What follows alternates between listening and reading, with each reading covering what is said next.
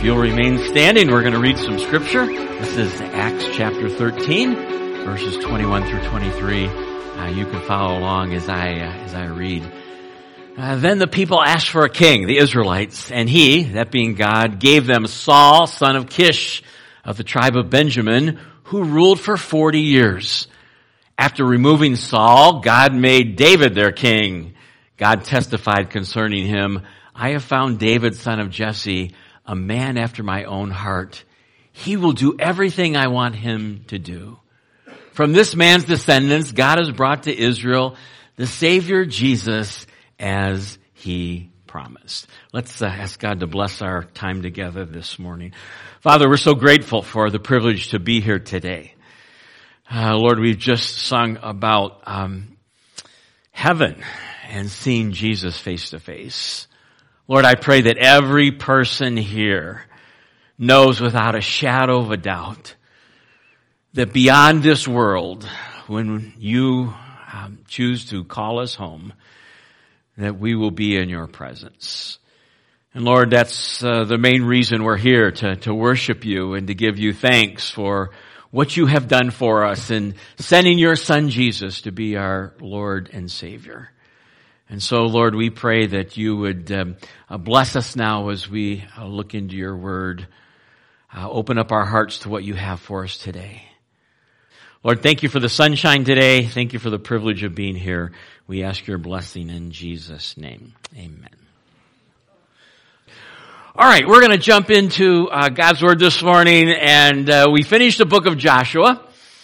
And last week we looked at the book of Ecclesiastes, just in a little bit of an overview on our graduation Sunday. And today we're going to start a new series. And, there's interesting different approaches to looking at God's word. The one I'm most comfortable with is to land on a book of the Bible and then just go straight through. And that's what we did with the book of Joshua. There's other approaches that, and these are fine, that take a topical approach. What does the Bible have to say about money? A lot. What does the Bible have to say about marriage? A lot. What does the Bible have to say about parenting? A lot. And you can do a topical series on those. But another way to study Scripture, and this is where we're going this morning, is to do a biographical study. In other words, look at one of the characters of the Bible and to study their life, the ups, the downs, the good, the bad, and then hopefully there's some benefit there. Number one, we can learn from their mistakes. And as you see on the screen, we're going to look at the life of David, and just an introductory message this morning, and to study his life and to see how David went from an anonymous shepherd boy to the king of Israel. I think another benefit of studying a biographical study of a Bible character is the fact that we can then identify with them. Sometimes we have the tendency to put Bible characters up on a pedestal, and James reminds us in the book of James when he's writing about Elijah, he says, Elijah was a man just like us. And we see that in Elijah's life. He's on Mount Carmel and has this tremendous victory experience on Mount Carmel, and then 2 days later he's discouraged, he's depressed. To be honest, he's suicidal. And so we're going to look at the life of David, and it'll be, I think, an interesting study for us. I discovered that more has been written in the Bible about David than any other character other than Jesus. When we look at the Old Testament, there's 14 chapters on Abraham. There's 14 chapters on Joseph, 11 on Jacob, 10 on Elijah. There are 66 chapters in the Bible on the life of David. And he's referred to 59 times in the New Testament. And so David is a key, central figure in Scripture. And quite frankly, as we'll see as we progress through this study, there are times where David's life reads like a soap opera. I mean, it just gets very complicated. The illustration that I've probably shared before, but I think it fits here, a fellow by the name of Oliver Cromwell. He was an English statesman in the 17th century. And a fellow was appointed to paint his portrait. Sir Peter Lilly was commissioned to do that. And this is what Oliver Cromwell told Sir Lilly before he painted his portrait. Cromwell was not the best looking fellow in the world. He said, "I desire you would use all your skill to paint my picture truly like me, and not flatter me at all, but include everything, roughness, pimples, everything you see, warts and all. Otherwise, I will never pay a farthing for it." So Oliver Cromwell says, I want you to paint exactly what I see, or what you see. And today, of course, we have all sorts of technology to make us look good in pictures, don't we? We got filters and airbrushes because we want to look good. We're going to see David, basically warts and all. And how would you like it if your entire life was written out in a book for everybody to read? The good, the bad, and the ugly. And that's what we're going to see with David this morning. So here's how we're going to approach this. And I just kind of thought about getting to know David and being introduced to David. And most of us are familiar with David. But when I meet someone, I really want to get to know them. I will go down the pathway of about 5 questions. The first thing you want to know is somebody that you've never met before is you want to know their name. You might like to know where they're from. Where do you live? You also, if you really want to kind of get to know them a little better, well, tell me about your family. You married, single, you have any children, you have grandchildren, you want to know about their family. Fourthly, if we continue with that conversation, well, what do you do for a living? You stay-at-home mom, you work for a corporation. We want to know about their occupation. And then lastly, if you really want to get to know someone, you want to know, well, what are some of your interests and hobbies? If you were to ask that of me, I enjoy sports. I grew up in Cleveland, Ohio, so I still follow all the Cleveland sports teams, and that hasn't gone too well over the years, but I still enjoy it. If you get to know my wife, she loves crafts, and she's got a whole craft room, and that's what she does all summer at Maranatha, crafts for dozens and dozens of people and kids, and she enjoys it. So we're going to take those same 5 questions and ask them about David. And that'll kind of be our introduction to get to know him a little bit. And for some of us, this will be a lot of reminder and review. So let's think about David's name. David's name, the meaning of David's name is beloved. So if you have a family member or know somebody who's named David, some of you do, the word literally means loved, beloved. David was loved by his family. Although, as we're going to see, he had a lot of issues in his own family. David was loved by the nation of Israel. He was the king for 40 years. And before he became king, David was a mighty warrior, and one day as he was coming back from one of his battles, all the women of Israel were singing this song, and it was like, Saul has killed his thousands, but David has killed his 10,000s. He was a mighty warrior. He was loved by the nation. And that song actually fueled King Saul's jealousy of David. He was loved by God. The only person in Scripture where we read that David was a man after God's own heart. It's found there twice. And he was deeply and greatly loved by God. So David, the name means beloved. David, where are you from? Well, his hometown is Bethlehem.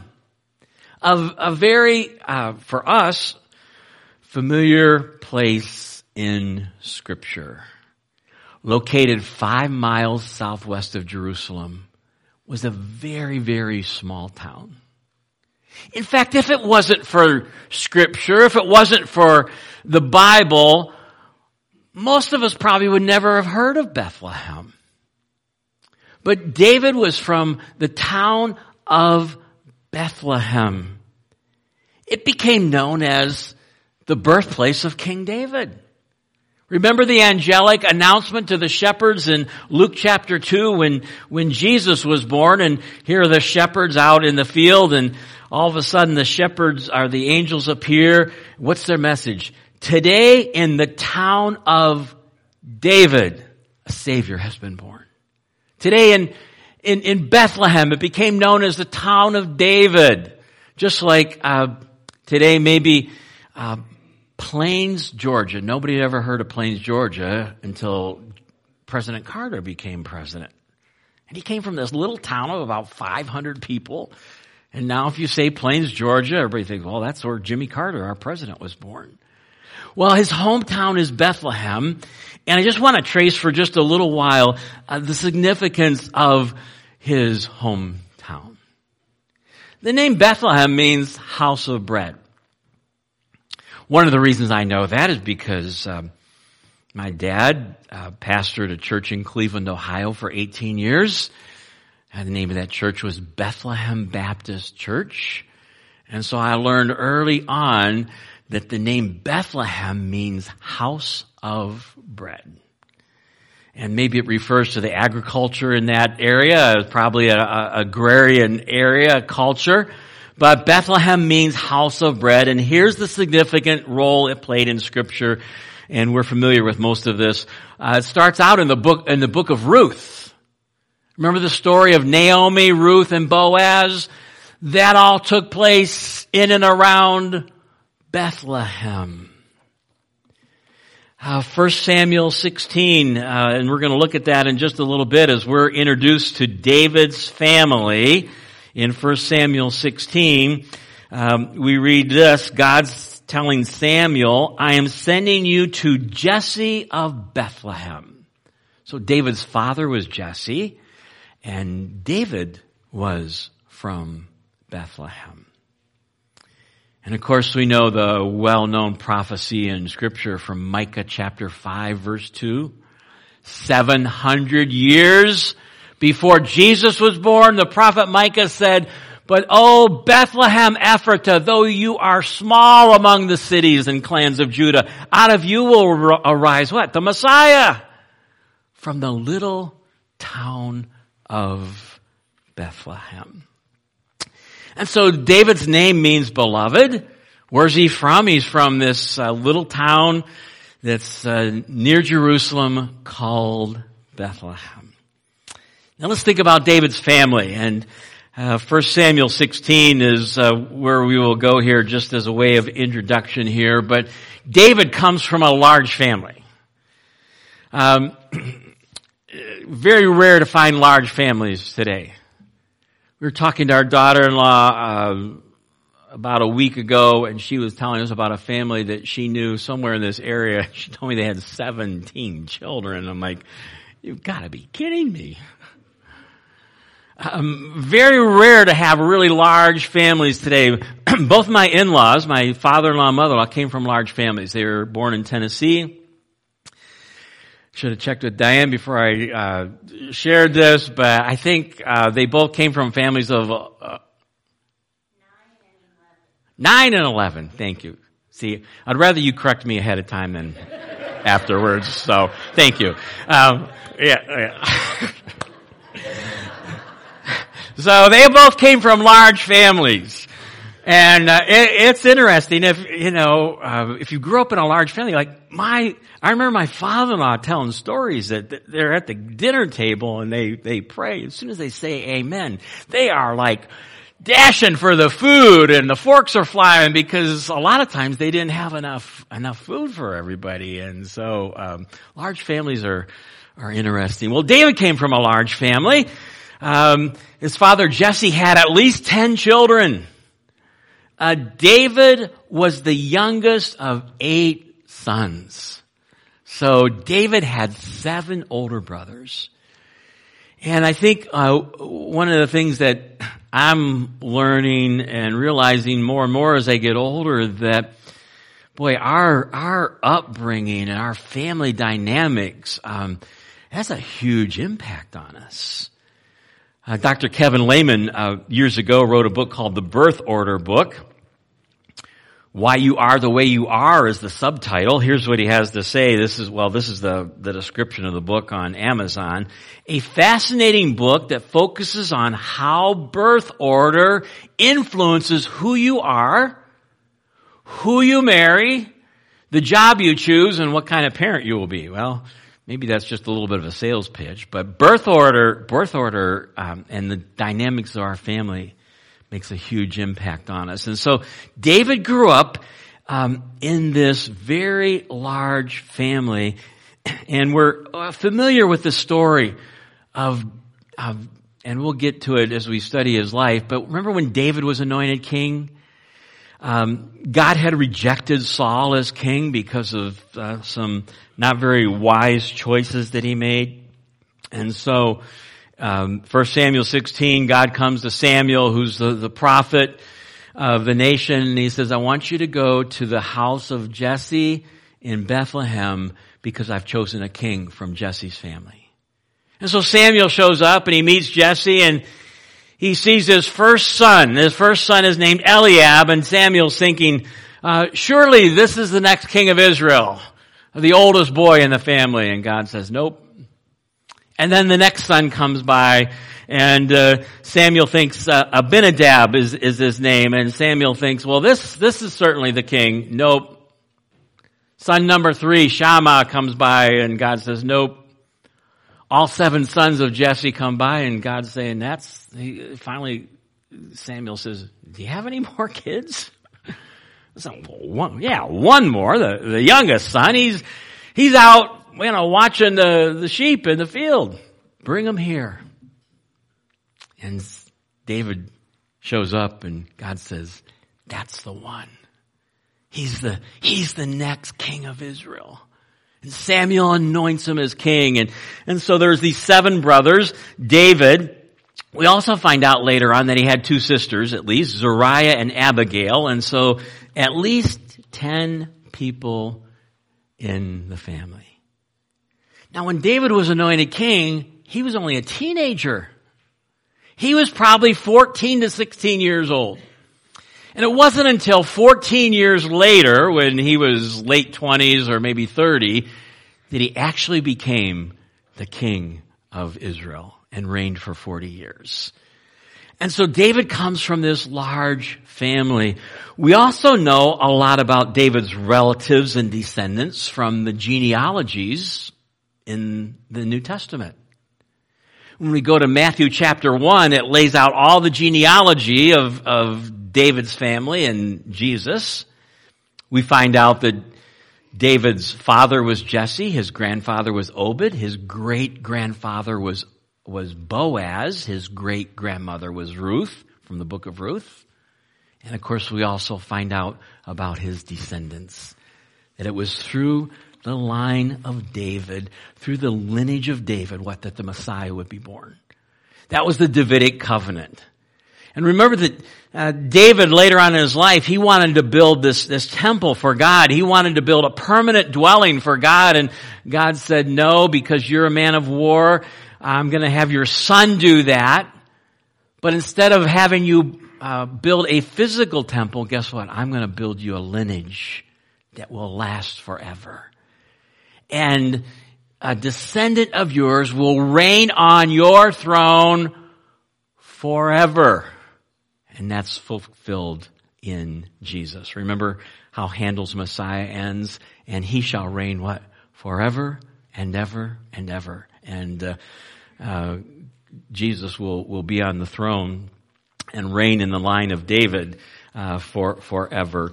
In fact, Revelation 22:16, I, Jesus, have sent my angel to give you this testimony for the churches. Jesus says, I am the root and the offspring of David, the bright and morning star. And so David comes from this large family. Let's keep moving on here. Occupation, David was the shepherd who became king. He was this lowly little shepherd boy, and he ended up in God's sovereignty and providence. he ended up as the king of Israel. I love the way Psalm 78 puts it. In Psalm 78, verses 70 through 72, we read these. He, referring to God, chose David his servant and took him from the sheep pens. From tending the sheep, he brought him to be the shepherd of God's people, Jacob, of Israel, his inheritance. And David shepherded them with integrity of heart, with skillful hands he led them. So, Psalm 78 says, God took David, a shepherd boy, and he took him from shepherding those sheep to shepherding an entire nation of people. So David was the shepherd who became the king of Israel. So just one little side note here about being a shepherd boy. I've discovered, one commentator writes, during biblical times, families in the Middle East relied upon sheep to provide food, wool, and sheepskin. Because sheep were so valuable, shepherds would stay with the flock to protect them day and night. Frequently, the youngest boy in the family served as a shepherd until he grew older and can do harder manual labor. So that might explain why David, that was the culture, the youngest boy in the family, becomes the one who is shepherding the sheep. Well, David went from shepherd to king, and let's begin to conclude with what are some of David's hobbies, skills, and interests. And we learn a lot about David and his interests from Scripture. First of all, I'll just say David was an outdoorsman. I mean, he would have spent a lot of time there in the Middle East, kind of alone, except for the sheep, out there in the outdoors as the shepherd of his family's sheep. So he was an outdoorsman, at least in his early days. David was also a skilled musician. We know that about David. And we remember a little bit of the story of David's life, that King Saul had this troubled spirit. Some believe there was some demonic oppression in his life. And he was looking for somebody that could play some music that would help soothe his spirit. And somebody said, I know of a young man that can play the harp. And so they brought David to King Saul. This is very early on in his life. He's probably still a teen, older teen maybe. And when the king would be troubled, when the king would be depressed, King Saul had called for David, and David would play music on the harp, and it would soothe King Saul's spirit. So David was a skilled musician, and he was an outdoorsman.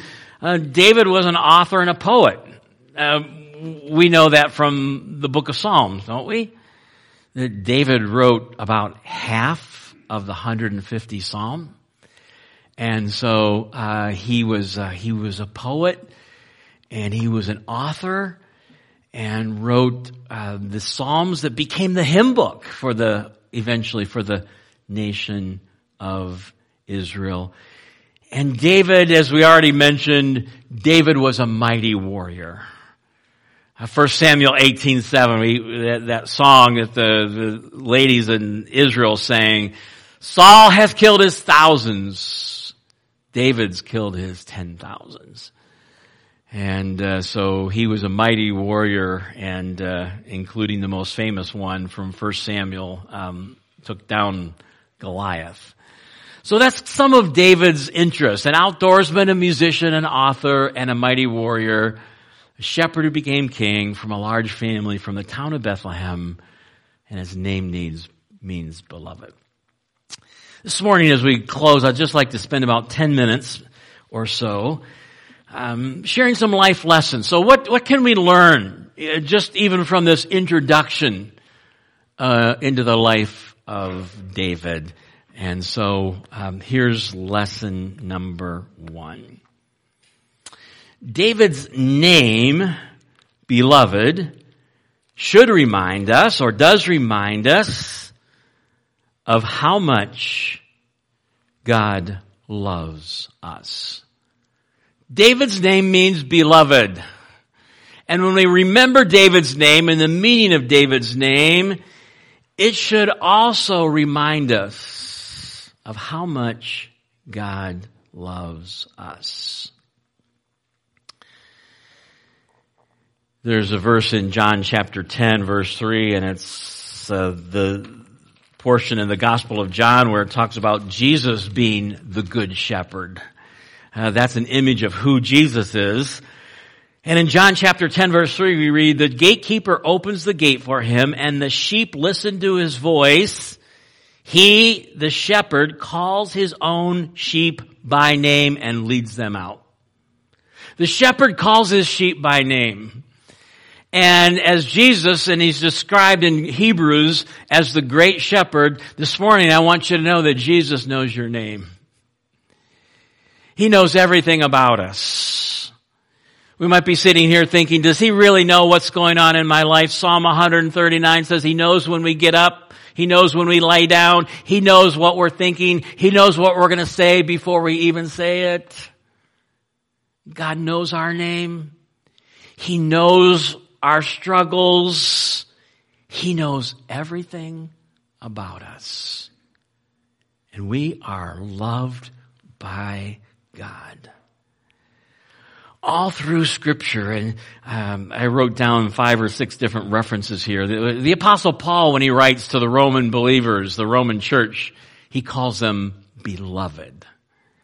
And in Colossians, when he writes to the church at Colossae, he calls those Colossian believers beloved. You are loved by God. And when he writes to the Ephesian church in Ephesians chapter 3, and he's writing about God's love, his prayer for the Ephesian believers is that you might be able to grasp how wide and long and high and deep is the love of Christ. And to know this love that surpasses knowledge. So he's like, I want you to get an understanding of how much God loves you. And if we ever doubt it, we just need to look at the cross. God loved us so much. He sent Jesus, his only son, to go to the cross and to take our place and to be our sin bearer on the cross. Greater love has no man than this, John 15:13, than a man lay down his life for his friends. And so the first lesson we want to grasp onto and hold onto and hopefully be encouraged this morning is you are loved by God. And there's a verse in the Old Testament that says our names are engraved in the palm of his hand. And he loves us. You know, as we go through the bumps and bruises of life, there are times where we don't maybe sense that. We don't feel maybe loved by God. But our feelings are a very bad gauge for truth and reality. And rather than following our feelings, we need to go back to the Scriptures and look at some verses and understand and embrace the love of God. Dr. David Jeremiah, pastor of Shadow Mountain Community Church in San Diego, California, wrote a book entitled, God Loves You. The subtitle is, He Always Has and He Always Will. And he writes, God's love for us is unending. Jeremiah says, I've loved you with an everlasting love. God's love for us is unlimited. God's love for us is unchanging. God's love for us is unconditional. It's unconditional. Now we're going to discover as we looked into the life of David. And when he went down the wrong pathway, David committed adultery. David committed murder. David committed all these horrible sins. God didn't love him any less because God's love is unconditional. And so David's name reminds us, or should remind us, of how much God loves us. Secondly, the second life lesson is this: that David's hometown of Bethlehem reminds us of the accuracy and trustworthiness of Scripture. So when we talked about David's hometown, that it was also the hometown of Boaz and the story of Ruth, and then David was born there. And then in 700 BC, the prophet Micah makes this prophecy that the Messiah is going to be born in Bethlehem. And what happened? I mean, again, Bethlehem was this little tiny town that was not very significant, and yet the scriptures came true, didn't they? That 700 years before Jesus was born, the prophet says he's going to be born in Bethlehem, and that's exactly what happened. And Luke chapter 2 details the story. In those days, Caesar Augustus issued a decree that a census would be taken of the entire Roman world, and everybody had to go to the hometown of their ancestors. And so where did Mary and Joseph have to go? Well, they had to make a trip, and I'm trying to remember how far it was. I'm thinking it was about 90 miles, but they had to go to Bethlehem. Now, what if Caesar Augustus would have issued that decree a couple of weeks earlier? From a human standpoint. Well, Mary and Joseph would not have been in Bethlehem when the baby was to be born from a human standpoint. But God orchestrated in His sovereignty the events of human history and even the decree of a king to get Mary and Joseph down to Bethlehem to fulfill a prophecy 700 years before that the Messiah would be born in the town of Bethlehem. And so Galatians 4:4 says, when the fullness of time had come, in God's perfect timing, He sent forth His Son Jesus into the world. Well, when we study the prophecy and we just think about the town of Bethlehem and how God orchestrated all that, it should make us really understand and have confidence and trustworthiness in Scripture. In fact, Jesus said in Matthew chapter 5 verse 18, for I tell you the truth, until heaven and earth disappear, not the smallest letter, not the least stroke of a pen will by any means disappear from the law until everything is accomplished. If we were to paraphrase that, Jesus is saying, not one dotted I, not one crossed T, everything in this book will come to fruition because it is the Word of God and we can rely on it. And the Scriptures are trustworthy. Lesson number 3, 2 more, and then we're done. Here's the third one. David's anointing as king of Israel as a teenager, as we talked about, David's anointing as king reminds us of God's priorities. Reminds us of God's priorities.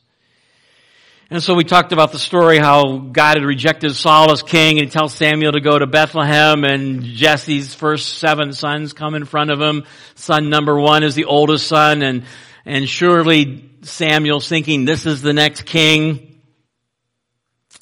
It says in verse 6 of 1 Samuel 16, when they arrived, Samuel saw Eliab and thought, surely the Lord's anointed stands here before the Lord. But the Lord said to Samuel, do not consider his appearance or his height. Remember, King Saul was a very tall man. He was one of the taller men in Israel, and that's kind of partly what appealed to the Israelites is King Saul's height. But he turned out to be not a very good king. It says, for I have rejected him. The Lord does not look at the things people look at. People look at the outward appearance, but the Lord looks on the heart. Oh, David's anointing reminds us of what is important to God. And what's important to God is not our outward appearance. Well, we need to understand this, because what's the emphasis of our culture? What's the emphasis of the advertisement? And we get bombarded is that we worship sometimes beauty and good looks. Did a little research here. I was going to say this maybe applies to the women, but maybe in today's age it applies to women and men. But we're talking about cosmetics in 2021. Approximately $49 billion is generated by cosmetic sales in the U.S. each year.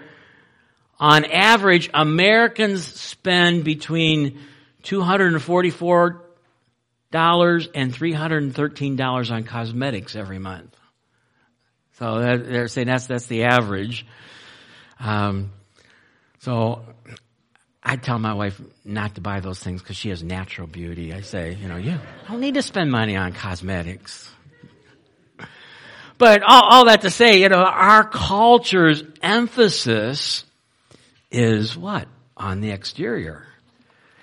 And God's emphasis is on the interior. In fact, 1 Peter chapter 3, and again, it's addressed to women in the first century.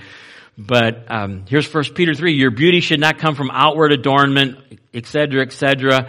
Rather, it should be that of your inner self, the unfading beauty of a gentle and quiet spirit, which is of great worth in God's sight. God's more interested in our character, in our inner being, what kind of person we are. And so, man looks on the outward appearance, but God looks on the heart. Hebrews chapter 4, verse 13, verse 12, talking about the Word of God is alive and active. It penetrates even to the dividing soul and spirit, joints and marrow. It judges the thoughts and the attitudes of the heart. Nothing in all creation is hidden from God's sight. Everything is uncovered and laid bare before the eyes of the one we have to give an account to. So it says that God, what's God interested in this morning? Not the kind of tie that we picked out this morning, or the shirt that you wore, or the dress that you wore, or the slacks that you wore. God's interested in the heart. And He sees our hearts. About a week ago, 10 days ago, got a phone call from our middle son, Josh, and I've shared with some of you that grandson number 3, Liam, is going to be facing some heart surgery here in July, and we'll tell you in the future how you can pray about that. But got a phone call mid-morning, and it was Josh, and he said, say hi to Liam. I said, hi to Liam. And he's in the back seat, and he's got on speakerphone. He's like, yeah, I'm coming back for my heart picture. My heart picture. Like, your heart picture? Yeah, they took a picture of my heart. And he'd been at the doctor and had the echogram, I guess, or I don't know what it's called. And he was saying, yeah, they took a picture of my heart. And my question to you this morning is, when God looks at your heart this morning, what does He see? And that's what He's interested in. And that's why eventually God called David a man after God's own heart. Even though he blew it big time, because David repented and he confessed his sin. It took a while. It took about a year. And it took the prophet Nathan pointing his finger at David. But God sees the heart. Lastly, life lesson number 4. David's occupation reminds us that God uses all of life's experiences to mold, shape, and prepare us for the future. David's occupation and upbringing reminds us that God uses every experience in our life to shape and prepare and to mold us for the future.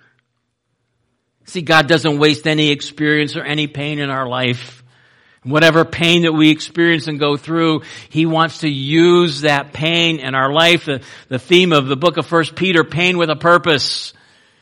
And He wants to use our experiences and our pain. Why? So, to prepare us for something in the future.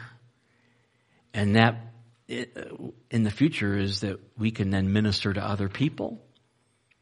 We become more sensitive to other people's pain, other people's struggles. Why? Because we've been there. And God uses all those experiences. And so here's David as a teenager, and he's out in the shepherd fields, and probably he's getting a little bored, and so he picks up a slingshot, and during those boring hours he begins to practice with the slingshot and becomes very proficient with the sling. And a few years later, he's bringing a lunch to his 3 older brothers in the Israeli army, and he hears the challenge from Goliath. And we know the story, don't we? God used those lonely, boring hours to hone David's skill to take down the giant Goliath. Maybe he played his harp out there in the boring fields of the shepherd's life. And God used that to soothe King Saul and to introduce David to King Saul. Later on, we discover that David killed a bear and a lion with his own hands out watching the sheep. What was David doing while David was learning the task of being a shepherd? He was preparing him for the future. And the same is true with us. That no matter what experience, what pain, what problems we're going through, as God faithfully takes us through those problems, He's allowing us to be molded and shaped and prepared for future ministry. 2 Corinthians 1, 3, and 4. Praise be to the God and Father of our Lord Jesus Christ, the Father of compassion, the God of all comfort, who comforts us in all of our troubles, so we can comfort those in any trouble with the comfort we ourselves receive from God. Now, if the verse stopped halfway through, it would be a great verse. God comforts us in our troubles. It means He wants to come alongside of us, and God is our refuge and strength, Psalm 46:1. But that's not just the end of it. It says, so that, there's a purpose beyond that. So that we can comfort those in any trouble with the comfort we ourselves receive from God. So God wants to use our experiences in life, the good, the bad, and the painful, as a conduit someday so that we can help other people. And that's true in David's life. That's true in our lives. So David, his name means beloved, loved of God. And I want you to know this morning how much God loves us. We need to be reminded of that. His hometown was Bethlehem, reminds us of the accuracy of Scripture. And his anointing reminds us that God is concerned this morning, not on what we wear, not on our looks, but He wants to see our heart. And He's looking for a heart that is willing to follow Him and worship Him. And then lastly, no matter what we're experiencing, God is preparing us for future ministry. Let's pray together, shall we?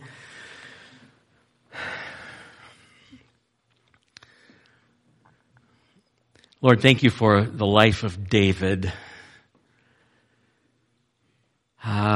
This Bible character that lived 3,000 years ago. And yet we're thankful that we can study his life and we can learn from him. Lord, this morning, remind us, and I'm sure there are several here that just need to be reminded again of how much You love them. Lord, may that truth be deep in their hearts today. Lord, may we, as we after our service and fellowship together, may we be conduits of Your love to other people, to hurting people that are here today. And Lord, I pray that as You look down today, that You will see our hearts, and their hearts that are wanting to worship You and are wanting to live for You. Lord, as David wrote, create in me a clean heart, O God, Lord, may that be our prayer today. And Lord, thank you that our life's experiences are not random or by accident, but they're sovereignly ordained by you. And thank you that we can trust you in the good times, in the bad times, and that you are preparing us for future things, plans to give us hope in a future and to prosper us. And thank you for that. So bless us today, we pray, in Jesus' name. Amen.